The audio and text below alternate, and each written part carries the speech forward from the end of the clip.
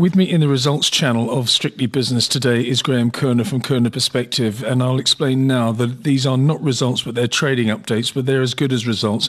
And the results I'm talking about, or the trading updates I'm talking about, are from the retail sector of the JSE Securities Exchange. Graeme, we cannot overestimate the importance of the spending season, November, December, a little bit of January as well. And the results are coming out now. The initial results are coming out now. Woolies and Mr. Price first this morning, not good at all. No. I think maybe let's start with Woolies, because I think in many ways self-inflicted injuries there. Although if you look, of course, the big bet is on whether David Jones is going to, turn miraculously back into being a great profit contributor.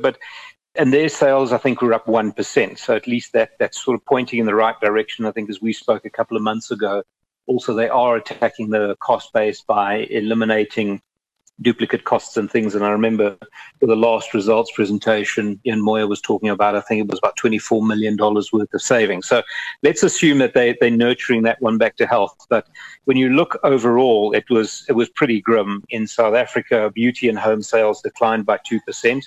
Comparable stores were down about 2.5%. And they sort of once again blaming, smaller winter clearance sales and stuff like that. But it's not great. I mean, let's remember we've got 5% inflation, so you've got almost 7.5% behind inflation.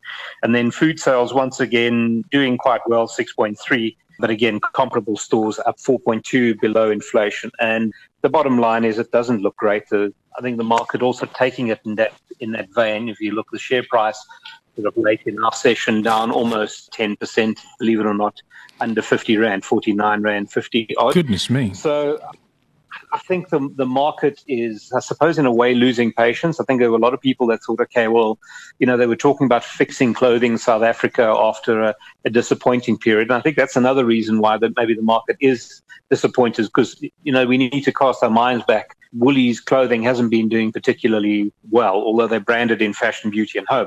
It hasn't been doing particularly well. So the base effects are also low. So I think the market is disappointed that they haven't turned it around faster.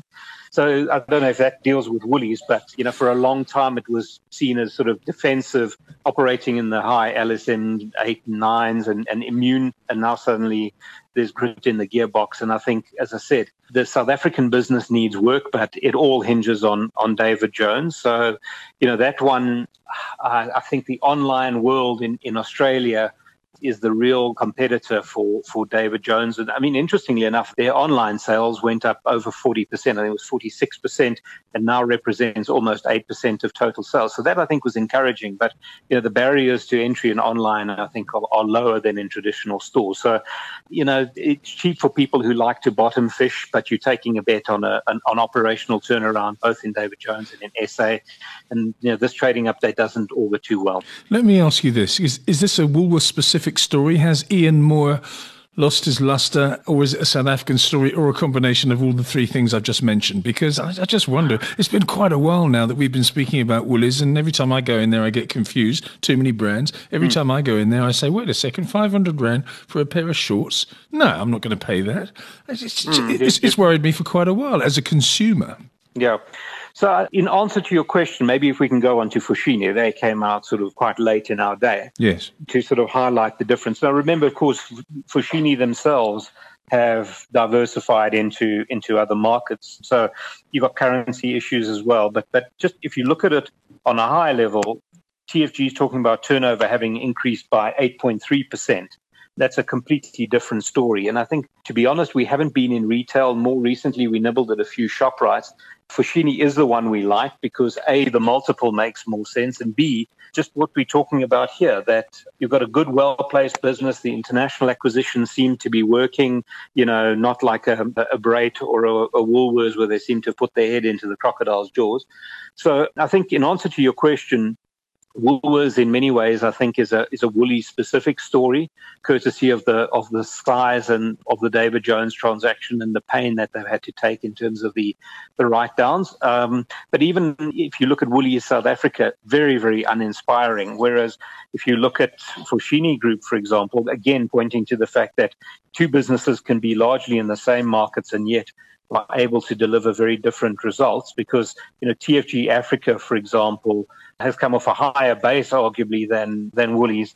And, you still, if you look at December alone, sales were up 7.2%, same-store sales, a very similar number. And I think across the board there, you had, homeware and furniture up a similar sort of margin, maybe just cosmetics hurting a little bit. So in answer to your question, I think the disappointing Woolies update is more of a company-specific thing. If you look earlier today, after those two updates, the whole retail sector in South Africa got smashed. And, still, you've, for example, now got Truworths down 3.5%. And yet Foschini, who was down quite heavily earlier, are now almost 3% up at 175. So, Lindsay, that's telling me that the market is saying, hang on a second, we're paying a 15-odd multiple. Dividend yield is well over 4%. They're executing. They are delivering 8.3% turnover growth in a 3% retail sales growth environment. The strategy is working. So I think it's kudos to the management for being able to deliver this kind of result in what's really, let's be honest, is a very difficult consumer environment. Yes, indeed. Companies like Clicks and Foschini standing out, whereas others aren't. And one of the others that isn't standing out is Mr. Price. Trading update today. Tell us more.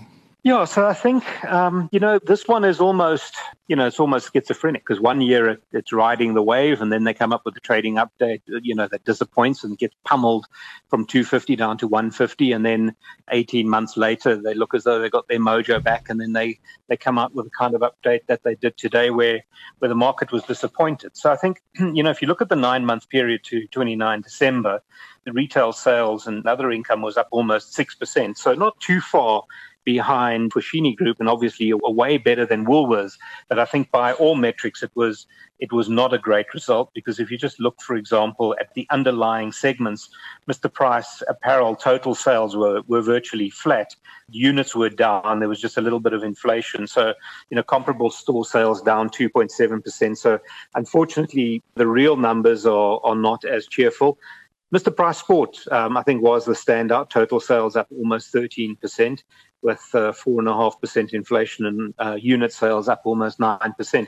But overall, you're looking at units down, 3.3%. It's really not a very happy picture. And the same thing is true for Sheet Street. So when you look across the group, I think you've got comparable store sales, slightly negative. And coming back to what I was saying earlier about Woolies, if your, comparable sales are down almost 1%, you've got inflation at 6%, you really are farming backwards. And, we understand that they're not enjoying the inflation at the till that maybe the CPI is running at, but that's the reality. And I think the big problem for Mr. Price, and I think there are a lot of people probably suffering from motion sickness if they're in this one, because, I think, as I said, a lot of people felt, well, they'd got their mojo back and they were trading at over 250 Rand, and that share's down almost 16% today, trading at about 218 just before the close. It tells you the market is very, very disappointed with this result. And it sort of begs the question about, what is the real trend? Is it